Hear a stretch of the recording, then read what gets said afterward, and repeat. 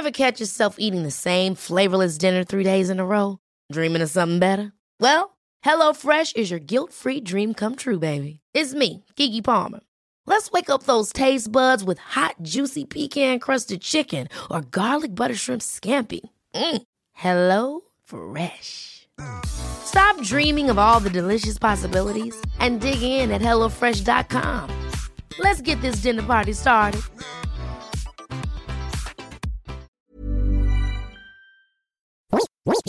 WeCast.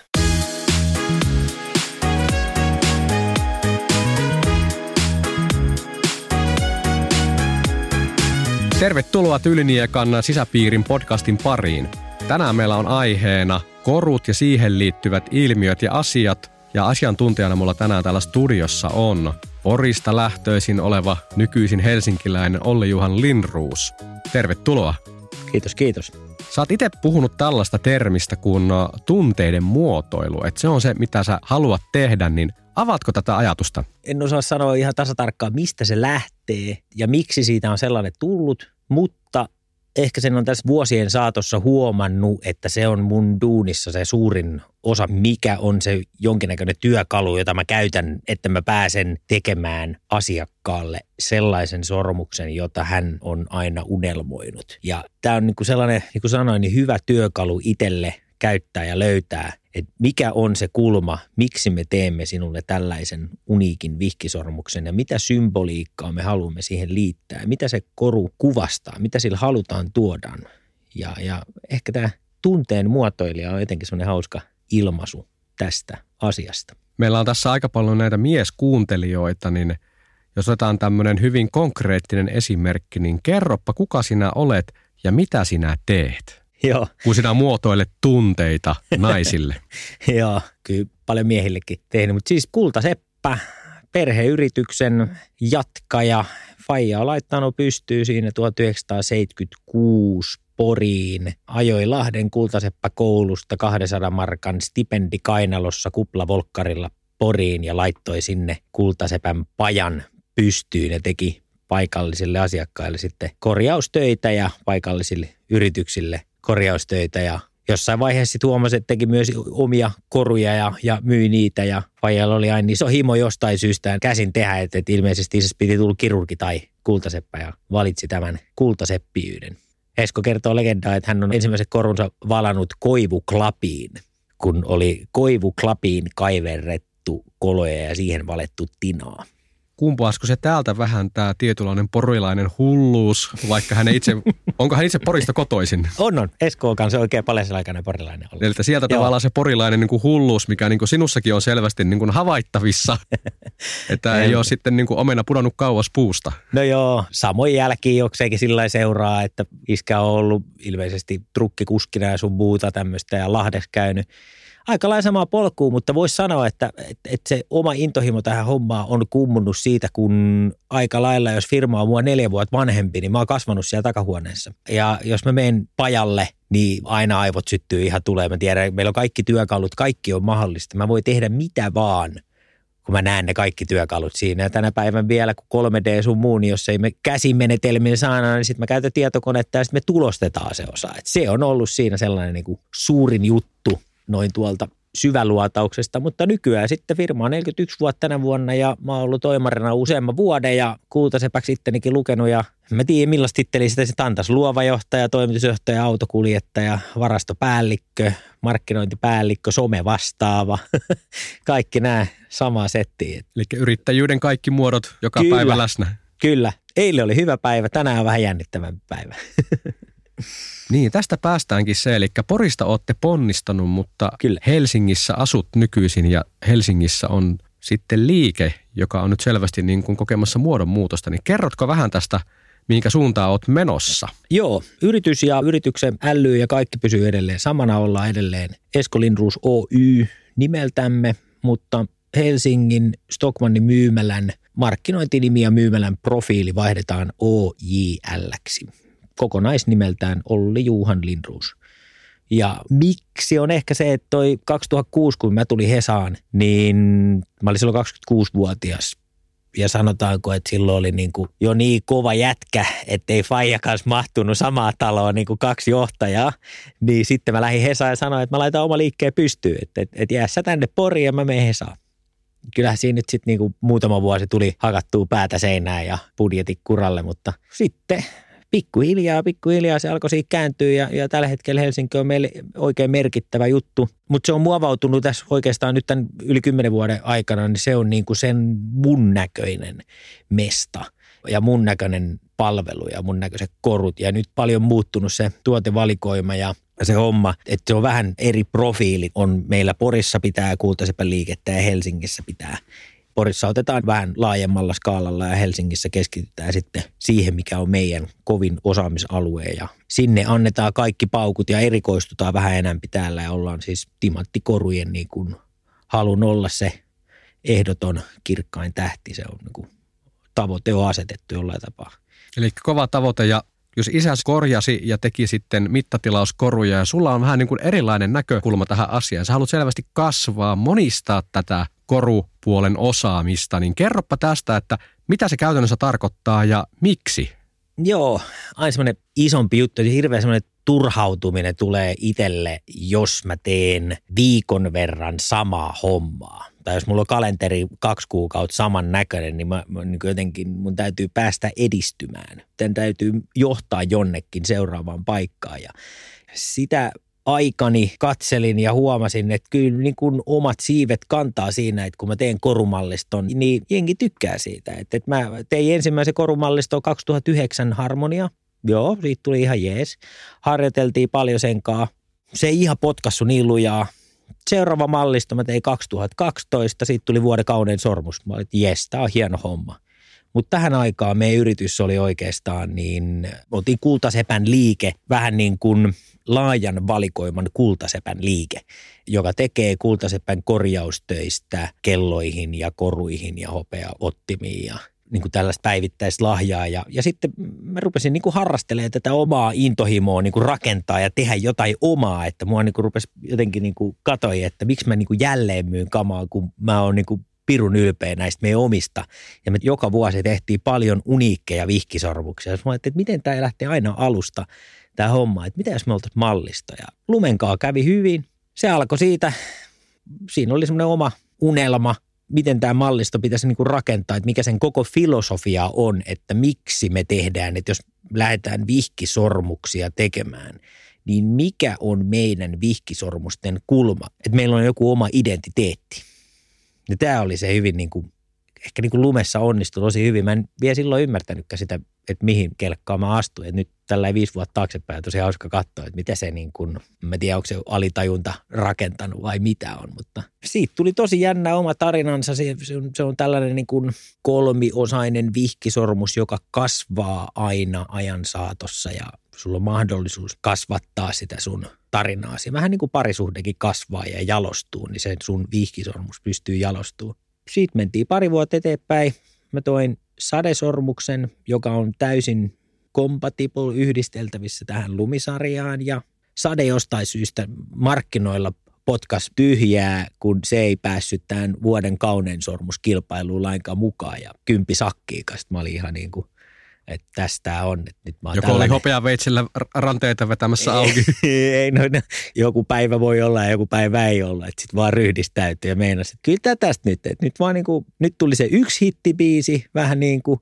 Sitten meinasin, että en mä kyllä jää niin kuin 1 sinkun jätkäksi. Kyllä tästä tulee vielä. Ja 4 vuotta meni välissä, niin sitten mä laitoin taas kilpailuun Kide-sormusmalliston ja se meni läpi ja tuli toinen Suomen mestaruus sormuksista. Sitten mä että ei hemmetti, että nyt on niinku hyvä, nyt on niinku tosi hyvä, että nyt on niinku kiva flow myös siinä, että mä dikkaan tästä, mitä mä teen ja sitten mun asiakkaatkin vielä tykkää tästä. Tämä on ollut vähän sellainen oma sivuharrastus, tämä mun omien korujen luonti ja nyt mä oon niinku ymmärtänyt sen, että ehkä mun kannattaa antaa tällä harrastuksella vähän lisää aikaa ja huomioon. Selkeästi on niin kuin tavoitteena on se, että tästä tulisi se seuraava suuri korubrändi, joka valloittaa maailman, että ponnistaa Suomesta maailmalle sit, koska Suomessa ollaan jo saatu se, mitä periaatteessa voi olla saavutettavissa ja nimenomaan, että on sarjat, voit yhdistellä.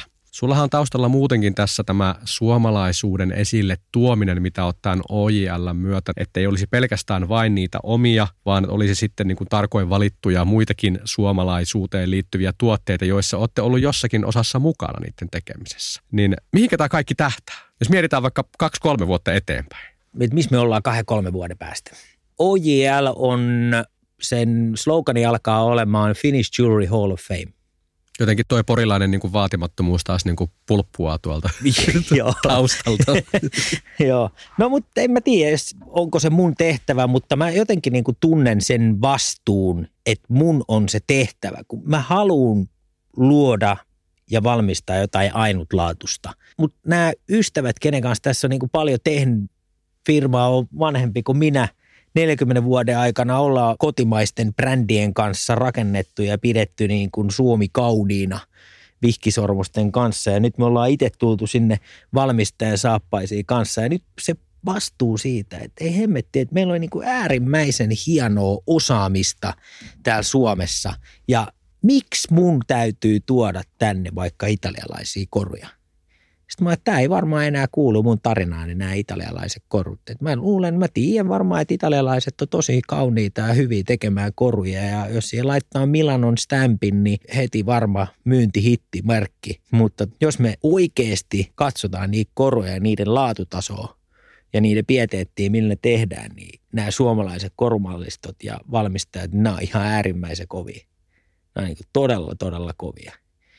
Mä niin kuin sanoisin tähän sellaisen vertauksen, että me suomalaiset ollaan hemmetin hyviä tekemään koruja, mutta kun me pelataan koko ajan siellä maalin takana, eikä ole niin kuin ylvästi siellä keskellä kenttää huutamassa niitä, että hei kattokaa tää, mutta me ollaan hemmetin hyviä niin kuin siellä kulmissa pelaamaan ja jokainen nakertaa siellä omassa kulmassaan ja hioo sitä timanttia.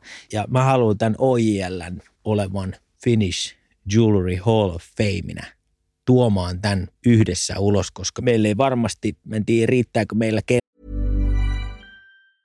Even on a budget, quality is non-negotiable. That's why Quince is the place to score high-end essentials at 50 to 80% less than similar brands. Get your hands on buttery soft cashmere sweaters from just $60, Italian leather jackets, and so much more. And the best part about Quince, they exclusively partner with factories committed to safe, ethical, and responsible manufacturing. Elevate your style without the elevated price tag with Quince. Go to quince.com/upgrade for free shipping and 365-day returns. Since 2013, Bombas has donated over 100 million socks, underwear, and T-shirts to those facing homelessness. If we counted those on air, this ad would last over 1,157 days. But if we counted the time it takes to make a donation possible, it would take just a few clicks. Because every time you make a purchase, Bombas donates an item to someone who needs it. Go to bombas.com/ACAST and use code ACAST for 20% off your first purchase. That's bombas.com/ACAST, code ACAST. Yksinään paukkuja lähtee siihen. Mutta jos me laitetaan kaikki kätemme yhteen ja painetaan ne yhden foorumin kautta ulos, niin OJL olisi siihen hyvä. Mennään vähän syvemmälle tähän korujen tekemiseen ja sitten myös sen, että miksi. Otetaan esimerkiksi, että minun vaimoni haluaisi nytten OJL:n jonkun sormuksen. Niin miksi minun pitäisi hyväksyä se hänen näkemys siitä, että tämä se on makso mitä makso? Mikä on se syy, että millä minun pitää perustella se tai sitten vähintäänkin pysyä pois tieltä? Niin. No makso mitä makso vinkki näitä malliston sormuksista meillä löytyy ihan 790 eurosta aina 50 000. Et sillä meidän sormuskonfiguraattorilla voit rakentaa ihan just sellaisen kuin oma ikkuna on, mistä se pitää sen sormuksen mahtuu. Toki se rajattomuus on sitten, jos on siihen mahdollisuus, niin mikä jottei, että niitä on aina muutamia vuodessa törmää sellaisia. Mun mielestä niin paras lähtökohta koruun on ensinnäkin kysyä just itseltä se, että miksi me halutaan nyt tämä koru? Mitä me halutaan täällä koruun saavuttaa? Mun mielestä koruhan voi olla vain koristamistarpeeseen tai mitä mä tykkään enempi, kun mun vihkisormukset menee, että sillä on hyvin vahva symbolinen merkitys. Mä miettinyt vihkisormusta tosi paljon, että sanois mulle joku toinen tuote, jolla on niin iso symbolinen merkitys sen kantajalle. Kun sä laitat vihkisormuksen sormeen Ja sit sä otat se pois, kun sä oot kotoa pois, vaikka jossain illalla baarissa. Niin aika kova jätkä. Se on niin vahva juttu, että mitä sillä halutaan, niin siinä ehkä haluuko nainen rakentaa sen sormuksen itsellensä vai haluuko nainen ja mies tai nainen ja mies niin kuin rakentaa sen itselleen symboloimaan ja tuomaan ja muistuttamaan mitä asiaa. Että kyllä mä niin kuin välillä lähtisin hyvin vahvasti siitä, että se sormus on se nainen. Siihen kiteytyy aika lujaa. Kyllä se kertoo tosi paljon siitä persoonasta mun mielestä, että millainen nainen sellainen sormus tai sellainen pariskunta. Aivan. No jos mennään vähän toiselle äärilaidalle, kun puhuit tästä suomalaisesta ja suomalaisuudesta, kuinka hyvin täällä tehdään asioita, jos verrataan kansainväliseen tuotantoon. Niin missä jamassa sä näet tällä hetkellä suomalaisen niin kuin koruteollisuuden tai kultasepät heidän niin kuin tekemisensä? Mitenkä toimiala voi noin kokonaisuudessaan? Toimiala voi varmaan ihan silleen jees. Meillä on ihan hyvä meininki, mutta sanotaanko, että jos tuosta ottaa niin kuin sitten vastaavan joku vaikka tällainen XXL tai gigantti, niin niillähän on niin hirveät markkinointimyllyt pyörii koko ajan, että me jäädään jalkoihin. Se on mun mielestä niin kuin ihan reipas sellainen juttu, että se mitä me ollaan ennen oltu ja millä tapaa ennen ollaan koruja arvostettu, niin siinä mä en niin kuin usko, että on tullut muutosta, mutta se, että miten paljon markkinoinnillisesti ihmisiä viedään budjettiensa perässä muualle, tai että mikä on valmistujaislahja, jos se on ennen ollut kello, niin tänä päivänä kyllä kännykkä on varmaan aika paljon lähempänä. Että se korujen markkinointi on siinä se iso homma. Mikä ehkä niin kuin tuo sen asian, että senkä takia mä oon ruvennut funtsiin tätä OJL:ää vahvana, että meidän on niin kuin iso tarina kerrottavana koko Suomelle, että täällä tehdään edelleen nämä asiat. Aina kun puhutaan tämmöistä kuitenkin hyvin pienistä kiltamaisista toimialoista, joita tämäkin vahvasti liippaa, niin mitenkä hyvissä väleissä sitten, tai mitenkä hyvin tällainen niin kuin kiltamainen ammattikunta toimii keskenään? Hyvin ja huonosti. Sanoisinko, niin kuin vertaisi taas tätä, meillä on se jääkiekko-kaukalo siinä ja me laitetaan sinne 2 joukkueet vastakkain. Me laitetaan sinne sinivalkoinen ja sitten me laitetaan sinne Italian värinen joukkue. Niin tämä italialainen joukkue, niin heillä on strategia ja he kaikki hyökkää tonne Suomen maaliin päin. Mutta tämä suomalainen joukkue, niin ne kaikki hyökkää vähän niin kuin sinne ja tänne ja sitten toisiaan päin. Että se pienen paikkakunnan ja pienen maan kirous on sitten vähän se, että voidaan vaikka plagioida naapuria ja ottaa malliin, mitä muut tekee ja yrittää tehdä siitä omaa, kun ehkä voisi ajatella, että pelataan yhteen hiileen ja peitotaan toi muu maailma. Et siinä on vähän se isoin pienen ammattialan haaste. Sitä en tiedä, onko se aina ollut näin ja tuleeko se aina olemaan näin. Että näin on aina tehty ja näin tullaan aina tekemään. I don't know. Mene ja tiedä, mutta meillä on tuossa todella hyvä tiimi löytymässä ja OJL rakentuu koko ajan oikeaan suuntaan siihen ja mun mielestä se jengi, mikä siinä on, niin meillä on selkeä yhteinen maali. Selvä. Loppuun on pakko vielä kysyä nopeat vinkit. Mietitään se, että vaikka hääpäivä lähestyy, tulee vaikka joku 10 vuotta täyteen, niin mitä sinä suosittelisit tämmöiselle pariskunnalle, jos pitäisi lähteä korua hankkimaan, niin mikä olisi semmoinen hyvä niin kuin lähestymiskulma, kun miettii, että tavoitetila on se, että ollaan sitten naimissa vielä 20 vuoden päästä, 30 vuoden päästä tai tulee lapsia ja halutaan näitä lapsiakin niin kuin jollain tavalla kuljettaa mukana muutenkin kuin valokuva kännykässä, mikä on tämän päivän trendi. Kyllä. Hyvä kysymys.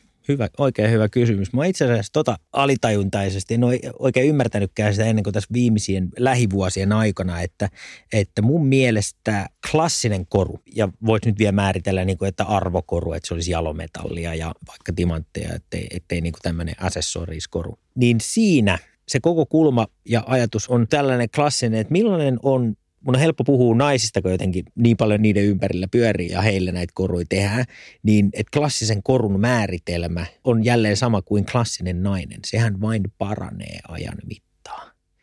Niin millainen on klassinen koru, joka vain paranee ajan mittaan? Se kasvaa, jalostuu ajan mittaan, se koru.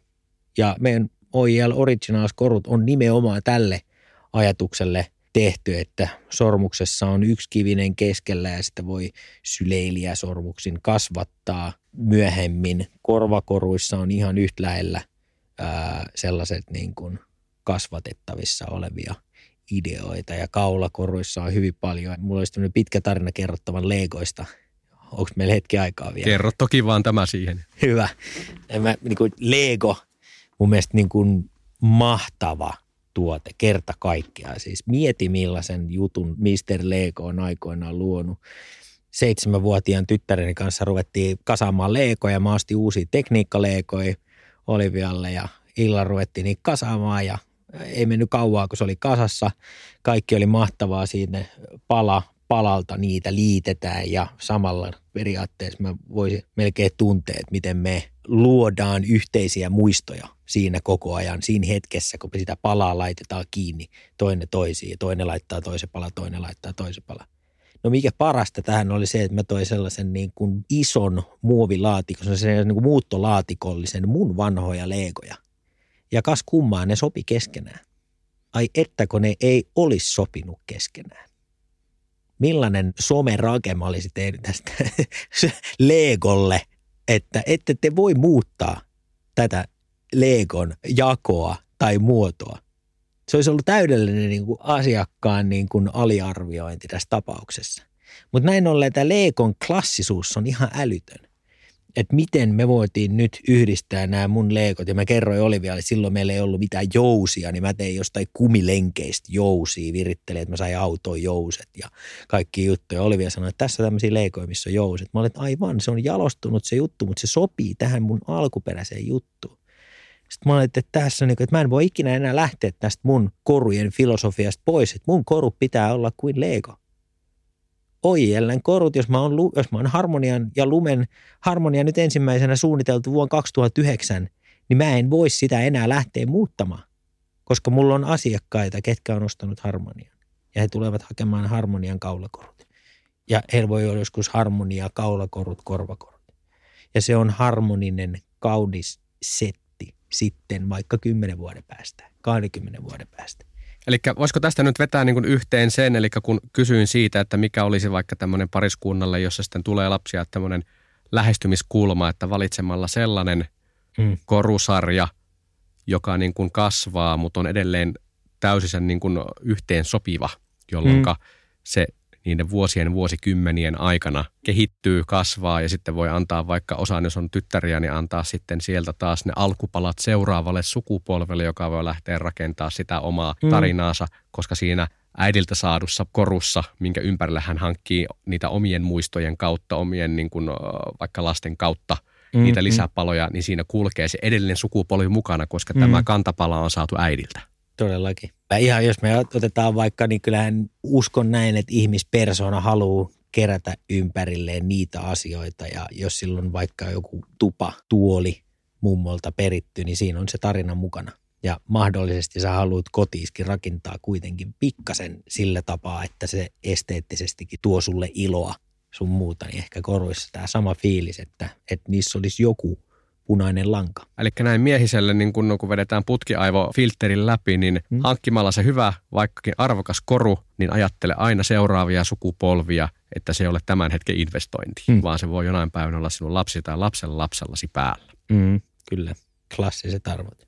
Tämä on oikeasti hyvä päättää. Kiitos Olli, että olit täällä. Tämä oli tosi avartava kokemus ja keskustelu itselle, koska koruista en tiedä juurikaan mitään sen, mitä olen vähän sipistellyt ja siitä on vuosia aikaa, kun on joutunut sormuksia valitsemaan, mutta tämä avasi ainakin minun ajatuksia. Kiitos Olli, että pääsit paikalle. Kiitos.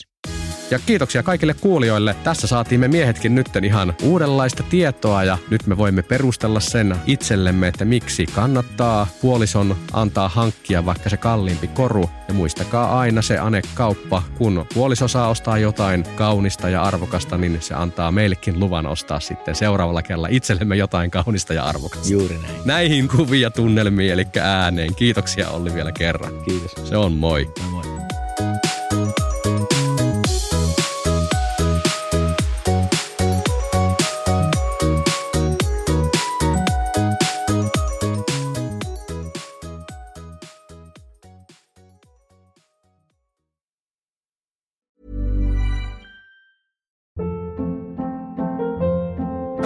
Hold up. What was that? Boring. No flavor. That was as bad as those leftovers you ate all week. Keke Palmer here, and it's time to say hello to something fresh and guilt-free. Hello Fresh. Jazz up dinner with pecan-crusted chicken or garlic butter shrimp scampi. Now that's music to my mouth. Hello Fresh. Let's get this dinner party started. Discover all the delicious possibilities at hellofresh.com.